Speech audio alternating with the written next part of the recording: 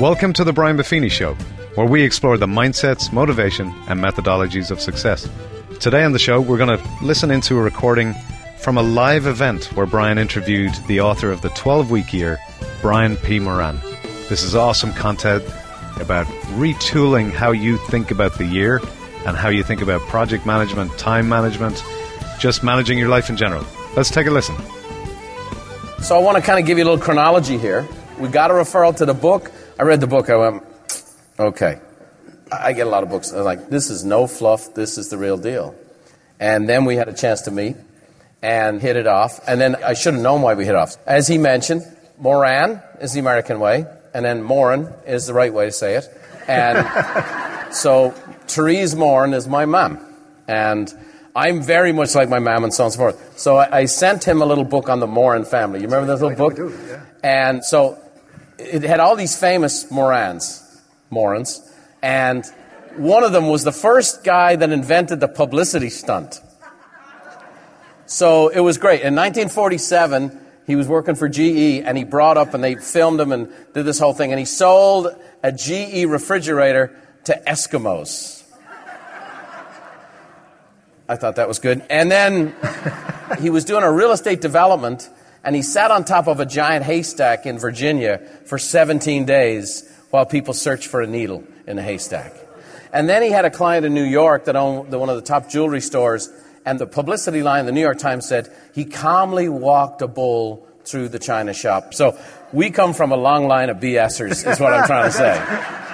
That's the truth. It is the truth. So I have pages and pages of notes. Now, Brian we've become friends. He's become a consultant. We have our leadership team with us here today. Our leadership team, Brian meets with every 12 weeks. And we go through processes and projects and things like that. And it's been fabulous. It's been transformational for the company. And he's a brilliant guy and a better man. And so I'm going to fire away with some questions. And then we'll open it up to some of you. You might have a question or two. They're probably not as good as these. So the first one is, in truth, as much as I've been delving into this, I have not yet made the shift from annual thinking to 12-week thinking.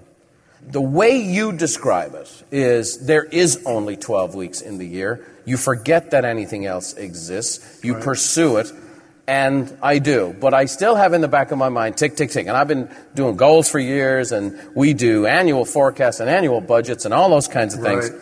And I'm not looking for the magic Insta fix, but how do you go from thinking on an annual basis like the whole world does to a 12-week basis? Yeah. It's a great question, and it's not like flipping a switch, because everything you've done to date's annualized. A lot of the recognition programs for you folks are probably going to continue to be annualized, but you can't periodize your practice. And so, sometimes it helps to set an annual goal. Yeah.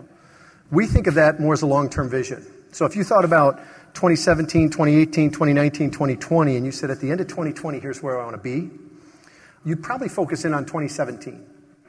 Fair enough? And you wouldn't think about 2018 until when? Until late 2017, early 2018. Same thing, only that line in the sand is June 30th. And so the more you can just make that a hard line in the sand, which means for a company like yours is aligning the support structures. How we report numbers, how we recognize, how we promote, all that stuff.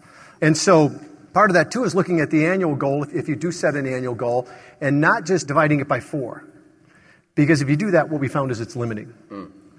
I got a call from a financial rep at Nationwide. She called me September 7th, and she said, Brian, I'm calling you because I just got off the phone with my boss. I hit my annual goal. I'll probably double it by December, which she did. She would not have done that had she taken the annual and divided by 4. Sure. Right? So it's really, the process is pretty similar. It's just the calendar, if you will, is condensed. But once we determine what that goal is, that's the lock and load. So nothing else matters. Nothing else matters. Just get it over the finish line this 12 weeks. Right. And at the end of that, it's kind of your sprint, rest. We're going to rest. We're going to look at what worked, what didn't work. And not everything's going to work. Right. So the key is that every 12 weeks we learn. That's how we get better. Okay. That is a key to really focusing on 12 weeks. Is this 12-week year is a guilt-free zone. We never look back to beat up because we can't change anything we've done in the past. It's all about how do we take what happened and learn from it and apply it so we're better in the future. All right, so I'm Mr. Application, all right? So you go and anybody toured Buffini and Company, you might have gone in and What, anybody take a tour through and check it out? Great. You see the podcast studio and all that stuff and whatever else. Well, on the back of my door is my 12-week calendar for the business, okay? And so it's all laid out and it's all structured and it's all built out, and it's a 12-week calendar. So it's a calendar with numbers on it but no dates on it, so it allows me to kind of make it just 12 weeks, okay? You guys see that? So then I had one for home. And so I set a health goal, all right? So this was the start of the year. And so now this is the deep, dark side of Brian Buffini, and I'm letting you in here. No judgment, criticism, or shame. But I'm little Ain Lanny here. So this was in my gym. I have a gym at the house. And so red was an on-fire workout. Green was eat clean all day. Blue was there's one of 3 spiritual disciplines I want to practice. And then yellow was do something fun. And my weakness has always been not enough yellows. Okay? And so I have, you guys know the like little file stickies? So here's the deal. Watch this. So I'm starting out. So a great day was I got a red, a blue, a green, a yellow. Make sense? And this gave me constant feedback. And okay, great. I had a good workout. I did the spiritual disciplines. Met Dermot for lunch, so that green was gone. And met Dermot for work, so no chance of yellow. So day 2, right? So, right? Gone. And so, you've had meetings with him. So, you know the thing. So, day after day after day. So, here's what happened. That was January. So, 25 days into it, I get pneumonia.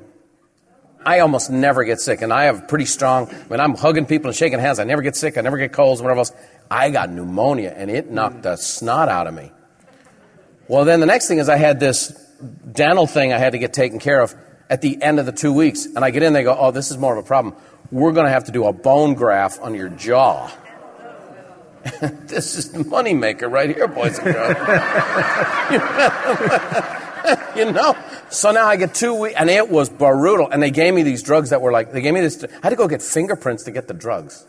I took them one night. I was bouncing off the walls, and I go, done. I'm not taking that stuff again. And I did it with ibuprofen. Ibuprofen was not enough. Okay? So I did that. Then I'm like, all right, I've had 4 sucky weeks. Great. Rocky music starts up. I get back in the gym, and I have a blister of a workout, and I actually pop my hip socket. So that was my 12 weeks. So here's what happened. I had 4 great weeks. Yeah. I had 5.5 brutal weeks. I wasn't working out. I wasn't eating good. And I also stopped putting stickies up here. I'm just, no judgment, people. I spent 2 weeks going, do I just go back to the 12 weeks? Do I scrap it and start a new 12 weeks? Because I felt like I'd lost all this momentum. Sure. I'm killing it. Right, I'm crushing it. I'm going to be in his next book. And watch this. And so here's the thing. Life happens. In this room, how many of you have had, if you haven't been derailed, you hit the rails at the last 12 months? Let me see your hands. Okay, so I got my 12-week plan. I'm working one-on-one with you. I got the deal. I got my little anal Annie system. And I get the frickin' pneumonia. I get the jaw. I get the hip. And the and now I'm like, I got 3 weeks left in my 12 weeks. Do I just try to do what I do? Or do I scrap it all and say, that sucked? Do I start again? But then it's like, hang on a second here. If I start again, am I setting myself up for the quitting 12-week program?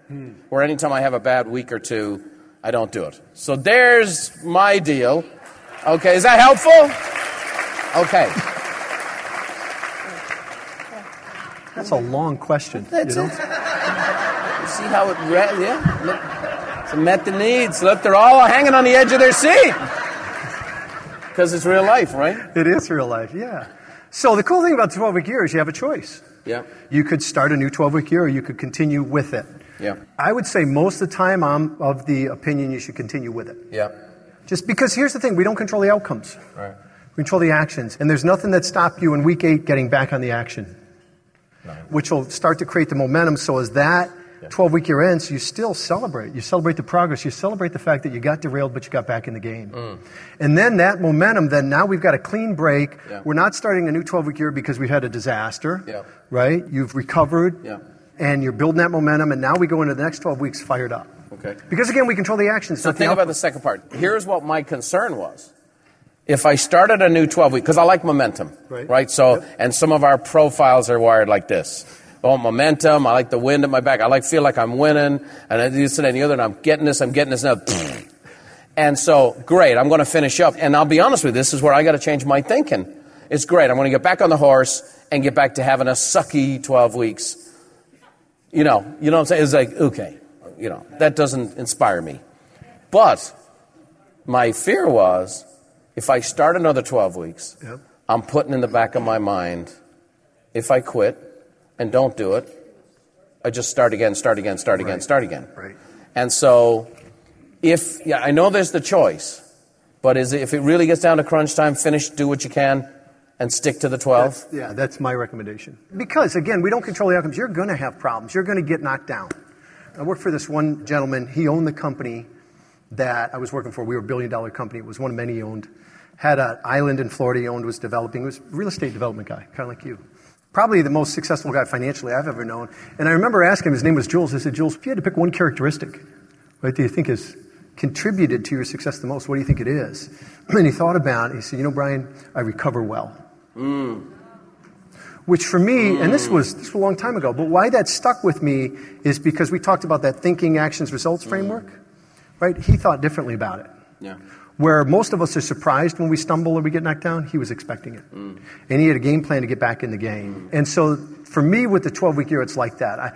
I know I'm going to stumble. Is it going to be a week? Am I going to get pneumonia? Is it going to be 4 weeks? I don't know, but I know I'm going to stumble. But I'm not going to let go of my goals. Yeah. And I'm going to, as soon as I can, it may be on a Tuesday. I'm not even going to wait for a Monday. If I can get back in the game on Wednesday, I'm getting back in the game. Yeah. Because if I wait for Monday, sometimes Monday becomes next month. And, when do most diets start? Monday. When do most diets start? Never, right? So as soon as you realize it, you get back in the game. So for me, I wouldn't change the goals. I'd go back to, I might go in though and reduce the tactic load. Now you didn't have a big tactical plan. You had certain items, but I might go back and say, if I'm struggling to execute and I get derailed and I got 14 tactics in my plan, I might go back and pick the top 3 and focus on those for the next few weeks until I start building that momentum again. That's great. Some good stuff right here, isn't it, boys and girls? Okay. This is good. Beautiful. That's helpful for me. I have 2 concepts I'd like to get into. One is, all right, the old phrase, you totally underestimate what you can do in a decade and overestimate what you can do in a year, right? So this process starts out, you start with your vision, right? So you're going out here 5 years. Yep. 5 years is a good number, and especially the way the world is today. 5 years is pretty hard to go past that, even though some of you are uber global and all that stuff. Now I'm coming back and I start breaking it down year by year by year. What I've had a tendency to do, but what I've seen a lot of people do, is they have 12 weeks and they want to bite off more than they can chew. So other than just doing it a lot, what would be a great tip for someone who really wants to get going? Yep. We're going to do the 12 weeks here and meet up at Mastermind. Oh, that's great. Okay? And we can all talk about their practice, and you're going to see a vision in front of you in 12 weeks. So I'm not hugging any of you tonight at all. No personal contact with anybody because I don't want to get pneumonia. And so, that was a joke. Calm down. But, what's a good way to not bite off more than you can chew and come up with a reasonable 12 weeks that pushes you but doesn't overwhelm you? It's a great question. And here's the reality. Most people in their first 12 weeks will do that. Even though we talk about it, they're going to take on too much and they're going to front load everything. So everything comes down in the first couple of weeks. Why? Because I'm really excited about it. I want the fruit. Right. So the recommendation is pick one business goal, one personal goal for your first 12 weeks. One business goal, one personal goal. And again, with the goals, specific and measurable, you need to be able to define there. That's the outcomes. We don't control it. And then what matters, though, is the tactical plan. Because you not only got to commit to the goal, more importantly, you got to commit to the daily action or the tactics in the plan. But one goal in your business, one in your personal life for your first 12 weeks, it might not be the only thing you do, but that's a great start because it's not overwhelming. And you're learning to apply the 12-week year. There's a couple different learning curves you're on. Every time you're taking new ground, there's a learning curve. But in addition to that, you've got this learning curve of the 12-week year process, the weekly plan, the WAMs, the scorekeeping, that type of stuff. So if there's ever a time when less is more, it's the first 12 weeks. Right, and go kill it. Yeah.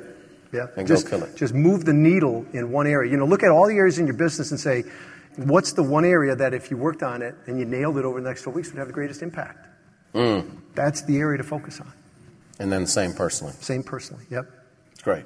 Yeah. Why do you think the 12, because you've seen hundreds of examples. I mean, again, you come in, big companies bring you in. Yeah. I love the fact that you don't really talk about your client list. And you get these giant companies, and then they bring you in. But you always love the stories. I mean, that's what gets you going, very similar to myself.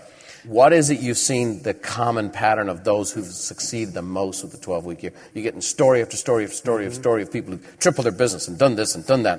And, relationships changed and bodies changed and health changed and all these different things. What would you say are those most common denominators? It's a great question. I think there's a couple things, Brian. One is that vision is compelling and they're connected to it. So it's one thing to create a vision. It's a whole other thing to stay connected to it. The research on the brain says, there's portions of our brain that are almost in conflict in you achieving a great life. In the limbic system, the amygdala, right? That's that little voice that kicks in and goes, hold on, I'm not sure.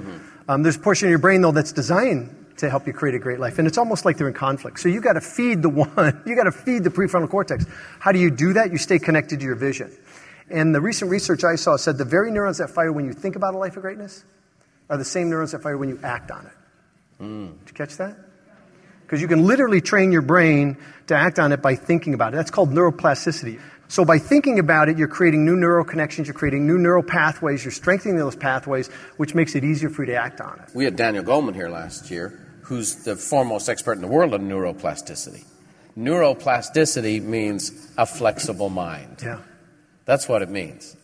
Well, that's brilliant stuff. The same neurons that fire when you're doing the planning phase of the vision and the same neurons that fire when you're taking action, which means one reinforces the other. Yeah, and so it's not just the planning. It's why in my Outlook there's a reminder that says connect with vision every day. And I've got my vision laminated on a little card, right? And sometimes I'll pick one item off and mentally stand that ground and think about what's that going to feel like? What does that do for my confidence, for my image? What does that enable me to do for my family that I can't do? Other times I'll read through the whole thing. But it's more than just creating it. You've got to stay connected to it. That's the key. So let's do this. Now let's going to circle back on our little yellow brick road theme here. Oz didn't give nothing to the Tin Man that he didn't already have. And everybody already had what they needed. Dorothy had to click the heels. The Tin Man he already had the heart. He just needed to know it. And the Scarecrow was smart enough. He just needed to know it. And the Lion had the courage. When you say something like compelling vision, I know these guys, and I know what some of them are thinking. And it's this grandiose, out of body, and it's somebody else's, what is that out there? And yet, I would imagine that with all the success stories you've said, you've come in contact with, some of those compelling visions might not be stratospheric, but they're just really meaningful. Can you give us an example or two? Exactly. You're right on right. They're usually not. Compelling vision for some might be to end the month with $100 left over. No joke, right? It has to be real. If it's, 6 houses across Europe and everything else, that's great. But if you don't connect with that in a real way, then it doesn't have any power for you on a day-to-day basis. Because again, I think the enemy is comfort. So what's it going to take for you to take the action daily? Well, it's got to be connected to something, because the pain's right now. The benefit's not for months or weeks or years later. So I have to be able to connect the pain right now with the benefit, and the benefit's got to outweigh the pain. Otherwise, what happens is I go, I'll get to that later. Thank goodness my email just beeped so I can go in and answer it, or boy, I better check that voicemail. I haven't posted on social media in 6 minutes. I better get on there, that kind of stuff. You're right, though. That compelling vision is what's compelling for you. It's not what society says it should be. It's not what even your spouse says it should be, right? It's what's in your heart. And what does great look like for you, but in a way that you really can. When I say compelling, I mean connection, this emotional connection that it makes you a little uneasy, but it's something that you can't wait to stand that ground. And now we connect that to the daily actions. So that when it comes time for me to write out my cards or pop bys or get on the phone and make outbound calls or whatever it is, right? I've got a reason to do that versus, post on social media. But you're right, though. I don't want you to think that it's this big, it's not always financial either, right? The money funds the vision. If you have a big vision, you probably need a lot of money to fund it. If you want to have a big impact, you probably need some resources to do that. That's how the two connect. But it's really pursuing what's in your heart. And the thing about that is, as people begin to develop their vision, it's really an uncomfortable exercise for people because they're afraid they're not going to get it right. Just put it on paper. Nice. That's great You're not advice. guaranteed. You can always tweak it. You can always work with it. But it's not like you're going to mess it up. Right. right? Just get it out there and look for the connection. If it's not something when you read it that you just get fired up about, you're not done. That's awesome. You know, it's not politically correct to use this phrase anymore, but Og Mandino's mentor was Dorothea Brand. And I'm going to be doing a piece on that at Mastermind this year, on Og's mentor. She was a brilliant woman back in the 30s and 40s. But her phrase was, failures, now you can't use that phrase anymore, but failures act as if they have 1,000 years to live. Failures act as if they have 1,000 years to live. I don't know how, we've had a lot of conversations the last 2 days about people passing away, and this, which probably more so than any event cumulatively for 21 years. But it's kind of like, and we're going to get to in a minute, Carpe Diem, seize the doggone day. To me, that's the magic of the 12-week year. It is seizing the day. It's I'm going to make the most of life. If life's an apple, I'm going to take a bite, and it's a 12-week bite, which also is in a world that's overwhelming and a little over busy, and we're a bit overcommitted on our schedule. 12 weeks doesn't sound like too much. No, it's not. It's not. And you talked about how most people don't accomplish the annual stuff. The reason is because I feel like I got a lot of time. Right. That's how the 12 weeks here, we're able to create more in 12 weeks than we are 12 months, because we don't put it off. We don't put off the action. Yeah. And it's that cumulative action that all of a sudden, there's always build-up before breakthrough, but then it starts to take off. It's like compound interest, which you understand very well, right? I mean, it starts to, in a few weeks, it's like compound interest, and the results start to accelerate. Beautiful. How many of you in here, by a show of hands, have a full-time business coach? Could I see your hands nice and high? Okay. Nice. Yeah, right, okay. We got coaches watching via live stream. They'll be interested in this answer. Yeah. How can ownership and coaching work together? Awesome. Well, here's the thing. I think that's the only way it works, really. Because what good coaching does is it comes up alongside the person. But you're not the enabler. When we coach clients with the notion of accountability as ownership, we're always testing for ownership. We're always asking them, tell me what you see, based on the numbers. So you've got to track, right? You've got to track the lead and lag. You've got to measure your execution. Where are we at with the goal? Tell me what you see. Right? Now, that's an opening as a coach for me to come up alongside of that. If I'm being coached, I'm not looking for someone to hold me accountable. I'm not looking for them to tell me the numbers. Because if someone's got to tell me the numbers, guess what? I don't own it. Right. I have zero ownership in it. Right? It's my business. It's my life. It's my burden. And a coach for me is someone who brings in a whole new perspective that says, have you thought about this? Here's what I see. What do you think about that? Okay, what are the areas that, and it's just confronting the reality. I think the best coaches confront the reality, and they're not trying to hold you accountable, because you can't, right? I mean, I can chew you out. What good is that? If I got to do that, if I've got to hold someone accountable, my span of control is really thin. Right. And what happens is I've got to be there regularly, because every time you don't do what you're supposed to do, I got to zap you. And if I'm not there, then performance drops off. And at some point, you kind of become numb to the zap, so I got to up the ante on the zap. It's just, it doesn't So work. Now let's take it to the next level. So first we made it to them. And again, the element of the coaching call creates an April 15th moment for all these guys. Okay? So the coaching call is coming, and 3 days before the coaching call, there's a flurry of activity breaks out. You bet. And then they show up, hey, wasn't I? And I'm, and so you have that. Now, a lot of these folks, how many of you manage somebody, lead somebody? Can I see your hands nice and high? Okay, a heck of a lot of people in this room. Yeah, most of them. Talk through the dynamic of accountability. Okay, now, great, ownership with my coach, but now I have my team. And I'm busy. I'm working. Right. Most of these people are producers and lead a team. So now it tends to be, Zappos is a company that sells shoes. And zapping is something realtors with teams do. Yeah, they do it in every industry. So what happens is, hey, I told you to do this, whatever else. We don't often have the time to train somebody up. We don't know if they're going to be any good yet. That's and that and the other. We start pouring ourselves in, and now all of a sudden it's consequences. Right. So now talk to these guys as leaders and how to elevate their game from holding people accountable with consequences to get into this collaboration. I wrote down what you said. It was a beautiful phrase, something about never get discretionary effort. Right. You know, at Buffini Company, you've seen it. We get a lot of discretionary effort from our team. They go the extra mile. They do these things without being told. Yep. Maybe you could share that with these guys. Yeah, the first thing to realize internally, though, is you don't have to do anything. Right? When you create your plan, you don't have to execute your plan. You only have to execute your plan if you want to live the life you want to live. See, and most people never make that confront. They go through life thinking, well, I can put that off and still live the life I want to live. And then you get to the end of life and you look back and you go, wow, that didn't quite work out the way I had hoped. And it's the same as a coach. It's interesting because as you confront people with their choices in the situation, again, they don't have to work for you. Right? They could work somewhere else. Yep. So if your understanding of accountability as choice versus accountability as consequences, if that really shifts for you, I'm talking thinking, actions, results, right? If I think about accountability as consequences at the thinking level, what are the actions that come out of that? Well, the actions are that I try and hold people accountable. I create negative consequences. What are the results with that? They're pretty mixed, aren't they? Yeah, well, pretty mixed. You might get the bare minimum. You get the bare minimum, but it comes with collateral damage. It comes with relationship damage. It comes with sabotage. It comes with all kinds of stuff that's unhealthy, that poisons the culture. If I think of accountability as choice as ownership, then at the action level it changes. It's the difference between trying to act like a coach or being a coach. You know, if my thinking doesn't align with it, it's hard for me to do it for a period of time. But if my thinking shifts, the actions naturally align. When I shift my thinking from accountability as consequences to accountability as choice as ownership, then the actions naturally follow. So when people aren't performing, the first thing I do is I confront. How do I do that? I confront with questions. It's not that it's passive. It's not passive. It's very confrontive, but it's confrontive with choice and the consequences of those choices. So we're going to confront the situation. Hey, talk to me about how you feel like you're doing. And you may find out they think they're hitting it out of the park, right, and you don't. Here's the thing. These guys, you know, we both are in the horse side of things, and there's a thing called a hot horse. Yeah, oh yeah. These are hot horses.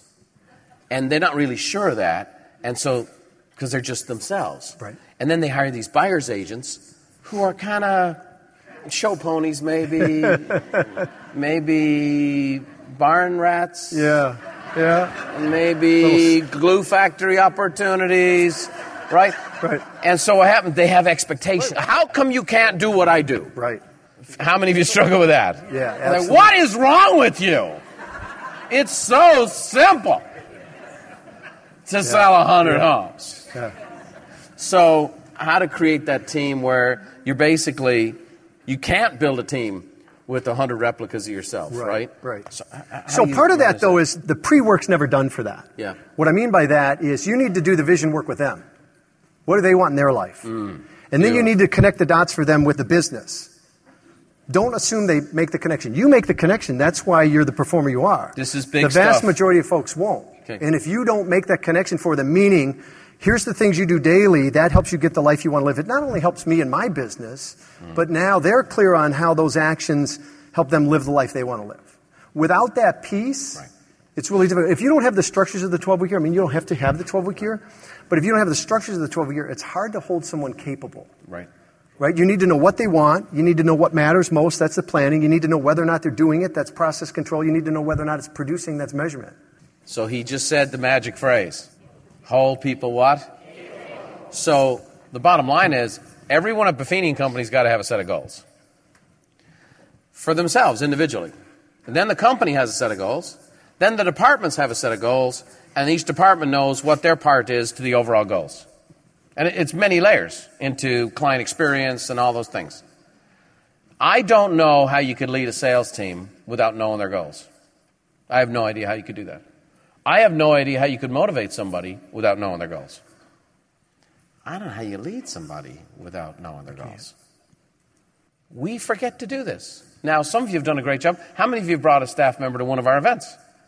And you go, well, Brian, you fix them. All right? Right? But you know what they're going to walk away with. They're going to walk away with some written goals. They're going to have some things, a little bit of direction, a little bit of motivation, that kind of stuff. But again, the whole dynamic is you share from your own experience. Here's what's going on for me. Here's my 12 weeks, and here's where I screwed up. Is it helpful for you guys to know how I screw up? Sure. Is it helpful for your team to know how you screw up? Yeah, because it makes it more human and real.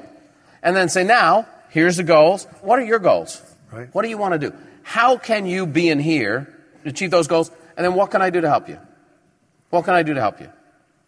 Here's the thing. Society is more than willing to have you hold them accountable. Because if it doesn't work, whose fault is it? Right. It's yours. It's yours. Yeah. Hold on. You just dropped a gold bar here, baby. Brian, that is genius stuff. It's true. Did you guys catch that? If you hold them accountable and it doesn't work out, whose fault is it? Yours. That's the ultimate entitlement. Right. I'm going to hold you accountable. You're going to show up here on time. We're going to meet together. You're going to do these calls. You're going to do those things. You're going to do those activities. And they go, yes, yes, yes, yes, yes.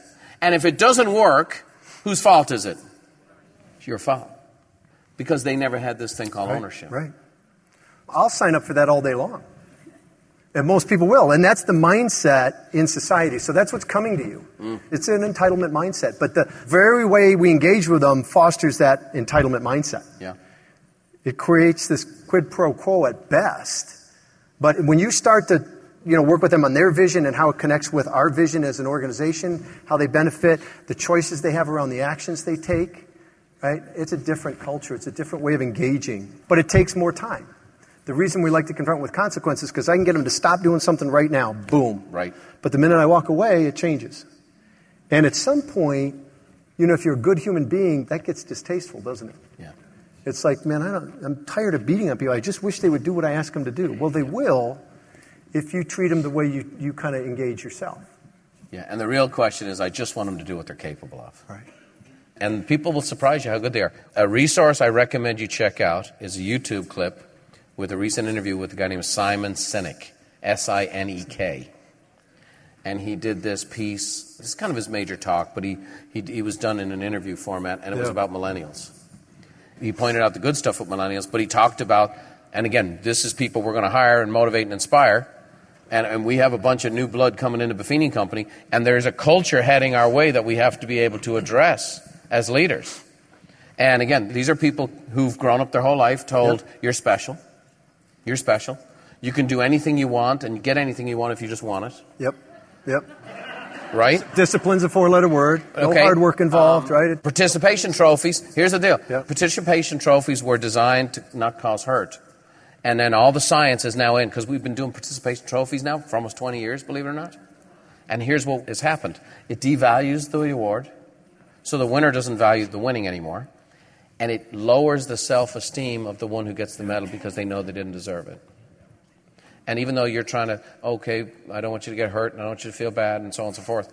And so now what's happened is, right now, the studies that are being shown, this next generation has the lowest self-esteem of any in the last 100 years. And all the stuff that parents have done to try to avoid hurt. Honey, you get into the honors class. Honey, you should be getting more playing time. I'm going to go speak to the coach. I'm going to go fight for you, whatever else. What it's created is a lower self-esteem. And now these folks are coming into the workplace. A lot of these kids, there's a lot of them are very purpose-driven. Mm-hmm. They want to be part of something that makes a difference. They want to be involved in impact. They want to be involved in contributing. The millennial kids are great future team members in real estate. A lot of them don't want to be the big dog. Are you with me? They don't want to make $500,000. They'd be over the moon with 120. They don't want a 5,000 square foot home. They're happy with a little house. You okay? And a bike with no gears and a beard and coffee and beer and, whatever. Okay, great. However, what we've had is they come and they work and they're here and they've wanted beanbags and free food and and they get all that and they're not happy. And they're 6 months into the job and they go, I think I'm going to move on. Why? I just don't feel a sense of purpose. And, this stuff that takes time. Right. Because the technology is, swipe here if you like me. Absolutely. So the culture that took a long time, I love that CK piece you showed where, like all the things we need to be bloody thankful for. And they're like, no, this takes 2 seconds. So we have this impatient, tech-driven culture heading our way that even when they're great kids, they don't appreciate the value of the time and the effort and so on and so forth. So we got this group coming our way.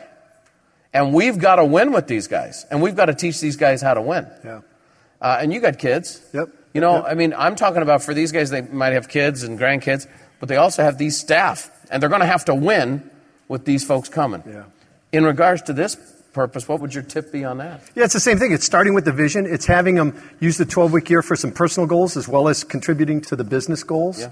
Because it's funny, we did some work in an agency, and this happened to be a multi-line insurance agency. And we were having the agency owner do this vision work with his team. And at first he said, well, they don't care about this stuff. And I'm like, you might not care about it, but their lives matter to them. Okay? Mm-hmm. And he started to do this vision work, and he was amazed at how they engaged. And now it gave more purpose to and he had them help create the plan for the agency as well. And so It's a $10 million agency that in 12 weeks is up 65%. So we took a $10 million business and in 12 weeks turned it into a $17 million business because he got the team engaged. And he'll tell you that in the past he was the super agent.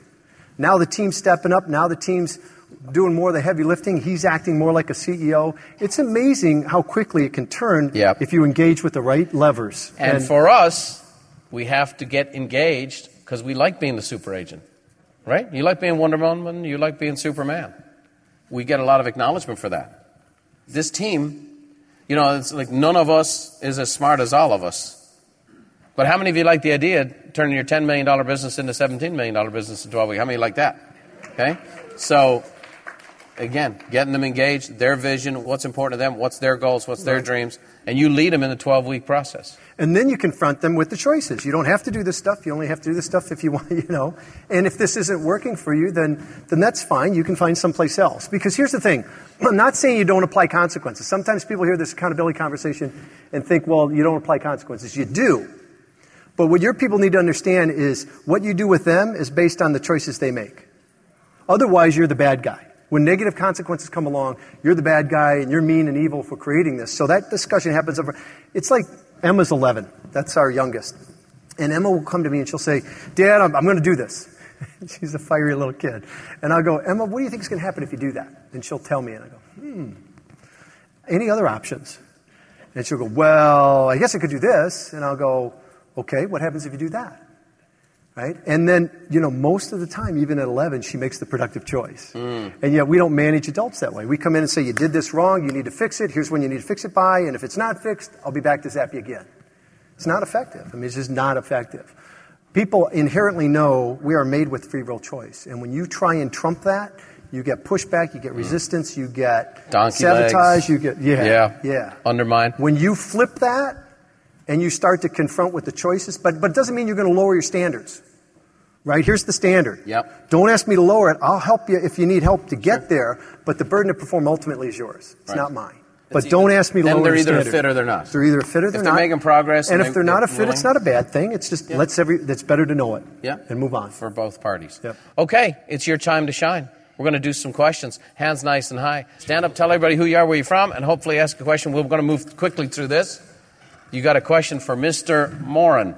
Joseph, okay, you got to go first. Yep. Corpus Christi, Texas. How do we take this concept, and I was trying to think, how do I apply that to a listing and to a buyer, the same concept of having action steps and weekly steps and get their vision of why they're selling and apply that. But is there any thoughts on that, of how we would apply that to our clientele? If you think about it, I did a lot of this stuff unconsciously, and now it's just done more consciously when you get the information. I used to tell a client, how many of you have ever heard me with the presentation? Imagine I'm waving a magic wand. And I go, it's 90 days from now. This was before I met you. Now it's 84 days from now. That's right. But I used to say, it's a magic wand. It's 90 days from now. Describe perfect. Describe perfect. And I just take notes. Now, sometimes when they describe perfect, I'm going to sell my $300,000 fixer for $1.6 million. Great, just make a note of that. Let's make a note of that. Referring this one out, let's make a note. So that was an example. So that's the same thing. Then you come up with a list of, here's what we're going to do in the next 90 days. And I think this is important. Yeah. Here's what I'm going to do in the next 90 days. I'm not in control of the market. So here's what I'm going to do in the next 90 days. They hear what you're going to do. Now you have the 12-week year is the once a week check-in on a Friday. Here's what happened this week. Here's what's going on. If we don't get an offer, I'll talk to you next week. So if you think about it, we already kind of, this was unintentionally kind of did this. And now it's just, to go from unintentional, by the way, just so you know, like that's a great concept. You take that and then you put this kind of technology to it. Now it goes from here to here. That's the beauty of growth. Like, here's the thing. Brian has come in and shared little things with Buffini and Company that are having dramatic changes. Are you guys with me? So you already are doing some of these things. So have the client tell you what their vision is. Describe perfect. Write it down. And then you say, okay, well, in order to get you from where you are here to where you're here, here's what I'm going to do. And now we have a great relationship. You've set the expectation. I'm going to do this, and I'm going to give you once a week, just like his presentation talked about. I'm going to give you the once a week breakdown for the next 12 weeks. And hopefully in the next 12 weeks, some good things are going to happen. And the plan's prescriptive because you're the expert. Nice. Right? I mean, you might ask them, is there anything you would like to see me do? And if you don't agree with it, you'd have that conversation. But so you get their buy-in to the plan, but you're the expert, so the plan's prescriptive. Here's your vision. Here's my expertise in terms of the plan. Nice. Good. Great. Hey, Steve Escobar, Potomac, Maryland. Hello, Bryans. Hello. So the 12-week plan begins with one business, one personal goal that you want to accomplish within the 12 weeks. How does the 12-week plan fit into the overall plan? Because you obviously don't just have one goal for a 12-week period. You've still got a lot of other stuff that you're doing. I don't know if you do. Why do you need more than one goal? Why don't you set a revenue goal or set a closing goal, something like that? And again, I'm not saying that that'll be that way every 12 weeks. I'm just saying for your first 12 weeks. And sometimes people confuse goals with tactics. That's where the execution breaks down. How many people have ever set a workout goal? Okay. What's the problem with a goal that says I'm going to work out? Right. So let's say I make it measurable. I'm going to work out 4 times a week for minimum an hour time. What's the problem with that as a goal? Here's the problem. It's a tactic. It's not a goal. It's a tactic. And if we set it as a goal, the execution breaks down because it's not attached to anything more aspirational, anything higher. I've yet to meet a person that their real goal is to work out. It's always for something else. It's to lose weight. It's to lower blood pressure, something like that. That's the goal. So you may have a lot of tactics, but you can have a few goals. Nice. But you got to get that relationship right. Otherwise, the execution breaks down. If you're setting tactics as goals, you'll run yourself ragged. Well, and just to add on to that, one of the things I saw in Brian's presentation was he talked about focus.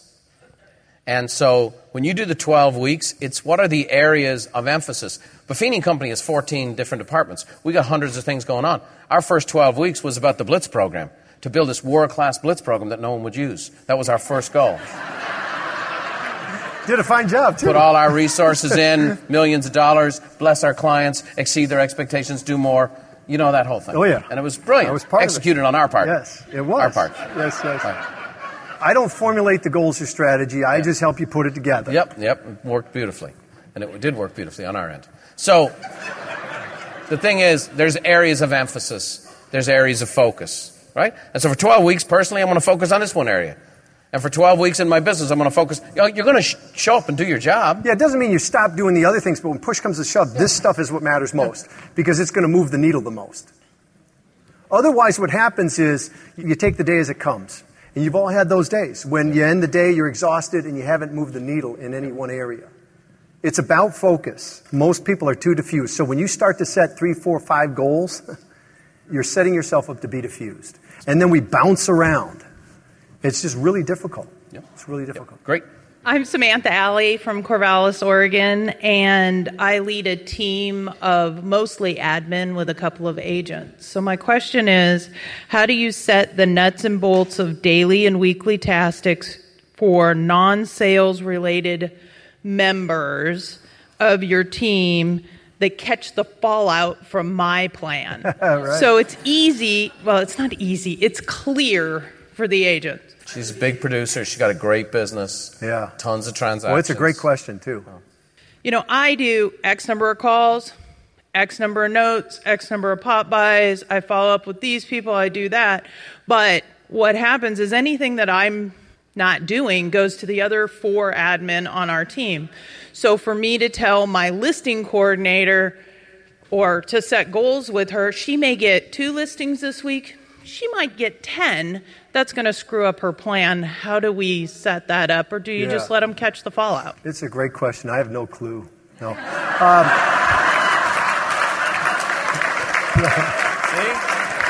Well, here's the thing.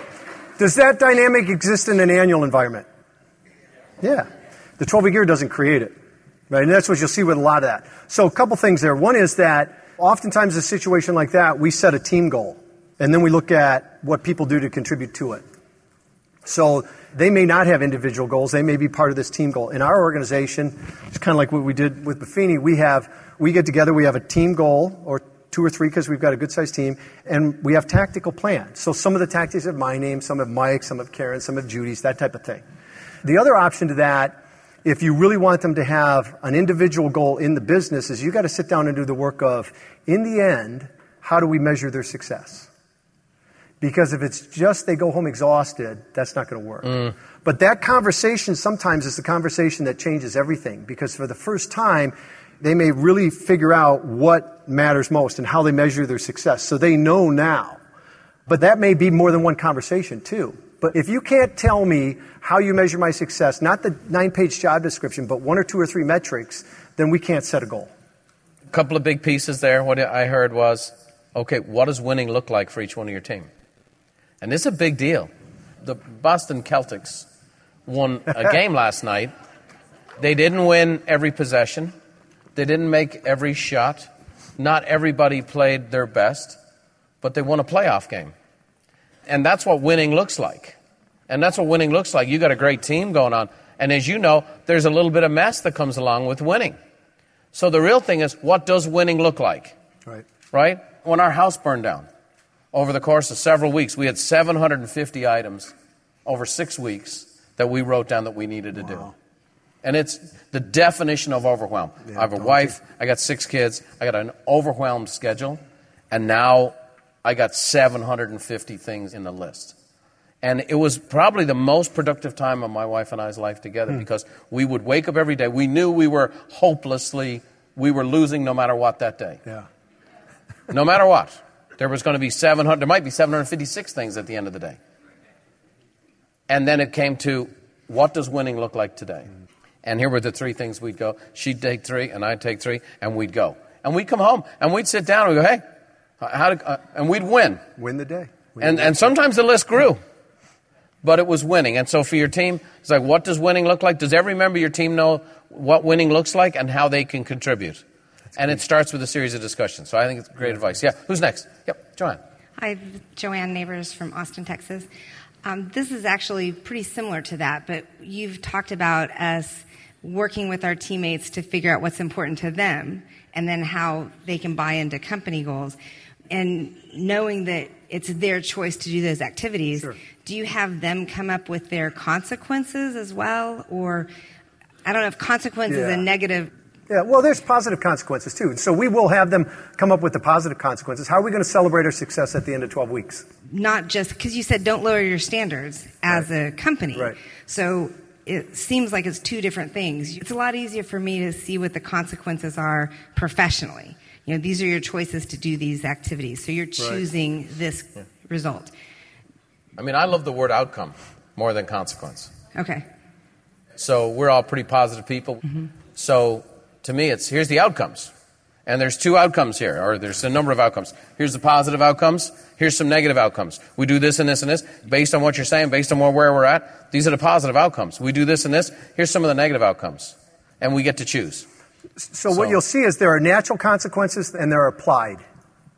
So we'd have that discussion at the beginning. But I'm not going to necessarily let them choose the negative consequences, right? If I show up 14 times late, I'm going to have to go home for the day. I'm not going to let them choose that. See, so, but we are going to choose how we're going to celebrate the success, and I'm going to make sure that they're clear on what consequences there are for non-performance. Got to do your job. Great. Couple more real quick. Yep. Hi, Brian. I'm Brian. It's Gail Brand from Houston, Texas, and I have a question on behalf of our group. And our question is, how do you force yourself to maintain those strategic time blocks and not fall back into your old habits? So in other words, how do you find the discipline to stay disciplined? Yeah. Well, it's a great question because there's a certain level of discipline that's required to be successful. I mean, there just is. And if you fight that, you're going to struggle. When you just say that's the reality, it's like gravity, that just is what it is, then it can work in your favor. So what I try and do is I create a model work week. What's the ideal, most productive week look like for me? And that's how I block out my time. Now, it's not always going to end up that way, but I'm trying to manage to that. I mean, think of your doctor or your dentist. They don't just willy-nilly drop things neither should you. You're a professional, right? When you build out that model work week, you're going to put in the things that matter most. And you're going to find that there's some margin in the day. In that margin, you can do whatever you want. And when you do that, what happens is it lowers your stress because you know the important things are accounted for. And so then it's a matter of just keeping that sacred. And that's back to that commitment, right? It's just making a commitment to say, okay, at least for the next 12 weeks, I'm going to keep these blocks sacred. Not forever, just for 12 weeks. Because I can do it for 12 weeks. Yep. And what happens in that is the momentum starts to build, the discipline muscle starts to strengthen, you see the results coming from it, and it starts to become self-reinforcing. The hardest time is when you first begin it, like anything, because it's different. And here's the thing, the pain of change is so great when you start to use your time differently, because we're all really vested in how we use our time. So back to Jules' comment, be ready for that. Don't be surprised by that. When it's time to do this, you're not going to feel like doing it. That shouldn't come as a surprise. Right? But learn to act on your commitments, not your feelings. Nice. That's the key. Big. Yeah. Act on your commitments, not your feelings. The other thing is this, you can do anything for 12 weeks, can't you? Say it out, 1, 2, 3. I can. That's the magic of what you've brought to the marketplace, Brian. Yeah. It's an overwhelming world. You can do anything for 12 weeks. David Shallow, Naperville, Illinois. I noticed some of your language choices. You used diffused instead of defeated, and you used capable instead of accountable. What are some other things that are part of this that can kind of change our mindset so that we can really embrace it? Great. You know, I'm not sure because I'm probably unconscious competent with some of that stuff. It's a great question. Gosh, I really don't know. But I'm always focused on the fact that I control the actions, not the outcomes, and it's connected to the longer-term vision. So that ultimately is accountability for life. You know, Joe Ehrman, when he was doing his football thing, he would do a test for football coaches. And he'd say, who are my influences? Why do I coach? Why do I coach the way I do? And then he would say, what's it like to be coached by me? And I think as a leader, like you're a driven guy, you're a successful guy, but you're also very, very interested in people's well-being. And so what's it like to be led by me? Those kind of principles will make you go from consequence to an outcome. Right? Because I don't want to be living in a place where I'm walking in, I'm Mr. Consequence. You know, I walk through the building and, oh, here's Mr. Consequence. Right. You know what I mean? But say, Mr. Outcome, I like that. So I think if you think through what's it like to be led by me, that will help you as a principal give that second thought to the words you had. Or you go back afterwards. How many of you replay a conversation after it happened? Great. You back up and you go back. You know, the other day when I said to you this, here's what I actually meant the more I thought about it. But it's like, what's it mean to be led by me? Joe talked about yesterday about the power of saying sorry. I mean, if you're on it, you're going to have to do that a few times. Okay? One that comes up for me, though, is to be intentional. I want to be intentional with my life in every area. And this notion of life balance, I think, is a misnomer. It gives you this impression that you're going to spend equal time in equal areas, which I think even if you could accomplish that, probably isn't going to create the life you want. It's about intentional imbalance, if you will. So one of those terms that I think a lot about is intentionality, which means for me to be intentional, I have to know my vision. I have to be connected to it. I have to know the action that matters most. I've got to measure, is it producing? So it forces me to apply the other disciplines at one level. So that's one that comes to mind. Okay, we're going to do 2 last ones. My darling Sherry. Sherry Kamiko, Chicago, Illinois. I have a question that I'm not clear about. You're talking about business goals and personal goals. How do we fit them all together? Are we just creating one 12-week plan that incorporates both? Or are they separate plans, and then how do we fit them all in? Great question. Great question. The answer is it's one plan, because you're one person. So we have a team plan for our company. That's our 12-week business plan. I have some individual goals as well. And one of the things on the individual level is sometimes you don't need a full-on tactical plan. Sometimes you only need to identify the keystone action. And so what a keystone action is it's the one action that would have the greatest effect, and that the others tend to come along in the wake. It works in the business. It works more on the personal side even, because on the personal side, you know, if I want to get in shape, I don't need to get other people on board with that. It's more in my control. So I'll give an example. If I'm setting a goal of a certain weight or body fat or something like that, my keystone action is 4 workouts a week. I don't focus on my diet. If I get in the gym 4 days a week, I eat better. It doesn't work the reverse for me. Now, it's not all I do. You know, I take my wheatgrass, I do my oil, I do all that stuff. But if I'm in the gym, that other stuff comes along in the wake. So on the personal side of things, I'll have a goal around fitness, and I have one tactic. It's to work out 4 times a week. That's my keystone action. That's the thing that's most powerful that's going to bring the other stuff along in the wake. For my relationship with Judy, it's date night. It's not all we do. It's not all I do. But if we do date night, things go better. The other stuff comes along. So oftentimes on the personal side, You can take on a little more if you can identify that keystone action. And the key is you're not only committing to the goal, the outcome, most importantly, we're committing to the action. So one of the things you want to do is count the costs. Right? What are the costs of me taking that action each week? What am I going to sacrifice over the next 12 weeks? And then I look and I say, okay, consciously, am I willing to pay those costs or not? Yes, well, you have the two, but you have a list of things to do in the day. But you can walk and chew gum. You have two emphases. For 12 weeks, you're going to do this and you're going to do that. And these are your two emphases. And they become part of your 12-week plan. So if you're going to go work out, you're not going to work out for 12 hours. I'm going to do this, I'm going to do that, I'm going to do this. I got one personal goal and I got one business goal for the next 12 weeks. And I have other stuff I'm going to do, but these are my areas of emphasis. The other thing that will happen as you build your capacity to execute, you're able to take on more. So just keep it streamlined, especially for the first 12 weeks. Right, and then get good at it. Last one, Mr. Daly. So we're talking here about this emotional cycle of change. When people are either specifically in a leadership level, right? When our team or ourselves are in uninformed optimism or we're in that valley of despair, what are the actions you take as a leader? What are the questions you ask either to yourself or to your team to slingshot them up into performance? So the uninformed optimism I don't worry too much about because reality is going to kick them pretty quick. Right? The minute you start to act on it, you're going to start to feel the pain of change. So I don't worry too much about that. We'll sometimes talk about on the front end, hey, what might this mean for us? So we start to get a little feel for some of that, but we're going to quickly get into that. The valley of despair is critical. And so what we want to do is come up alongside of that and keep them focused on taking the next step. Because the tendency when I get to the valley of despair is to stall out, commiserate, look around for other people that are going, boy, this sucks, and then we bail. So what we want to do is keep them moving. And the way you do that is you focus on the tactics and the plan. Just work the plan. Work the plan, work the plan. And what will happen is you'll quickly come out of that. It's good. Well, I can say this. The day I met Brian Moran, it was like the first day I met Joe Nego. And I was like, wow. This guy he's got a lot more in the tank. He's a brilliant guy. He has a great heart for people. He's full of wisdom. He's making a difference in this world. We're going to continue to do stuff together in capacities with Feeney Company, and I would imagine you'd like to hear him a few more times. Was that okay?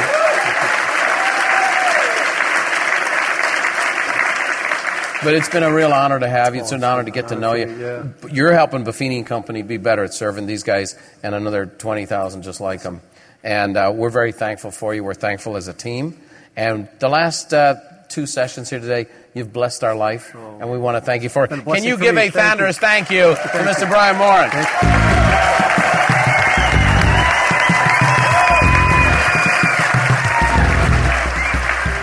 Well, I hope you enjoyed today's show. Our goal is to positively influence as many folks as we can, so be sure to share it with others. And don't forget to leave a review on iTunes. We love hearing the feedback. You can check out the show notes on the brianbuffinishow.com. We're on Android, so you can download your favorite podcast app from Google Play and tune in for free. So as I finish here today, I'd like to leave you with the Irish blessing that Brian always ends the show on. It's something his grandfather used to always say. May the roads rise up to meet you. May the wind always be at your back. May the rain fall soft upon your fields and the sun shine warm upon your face. And until we meet again, may God hold you in the hollow of his hand. See you next time.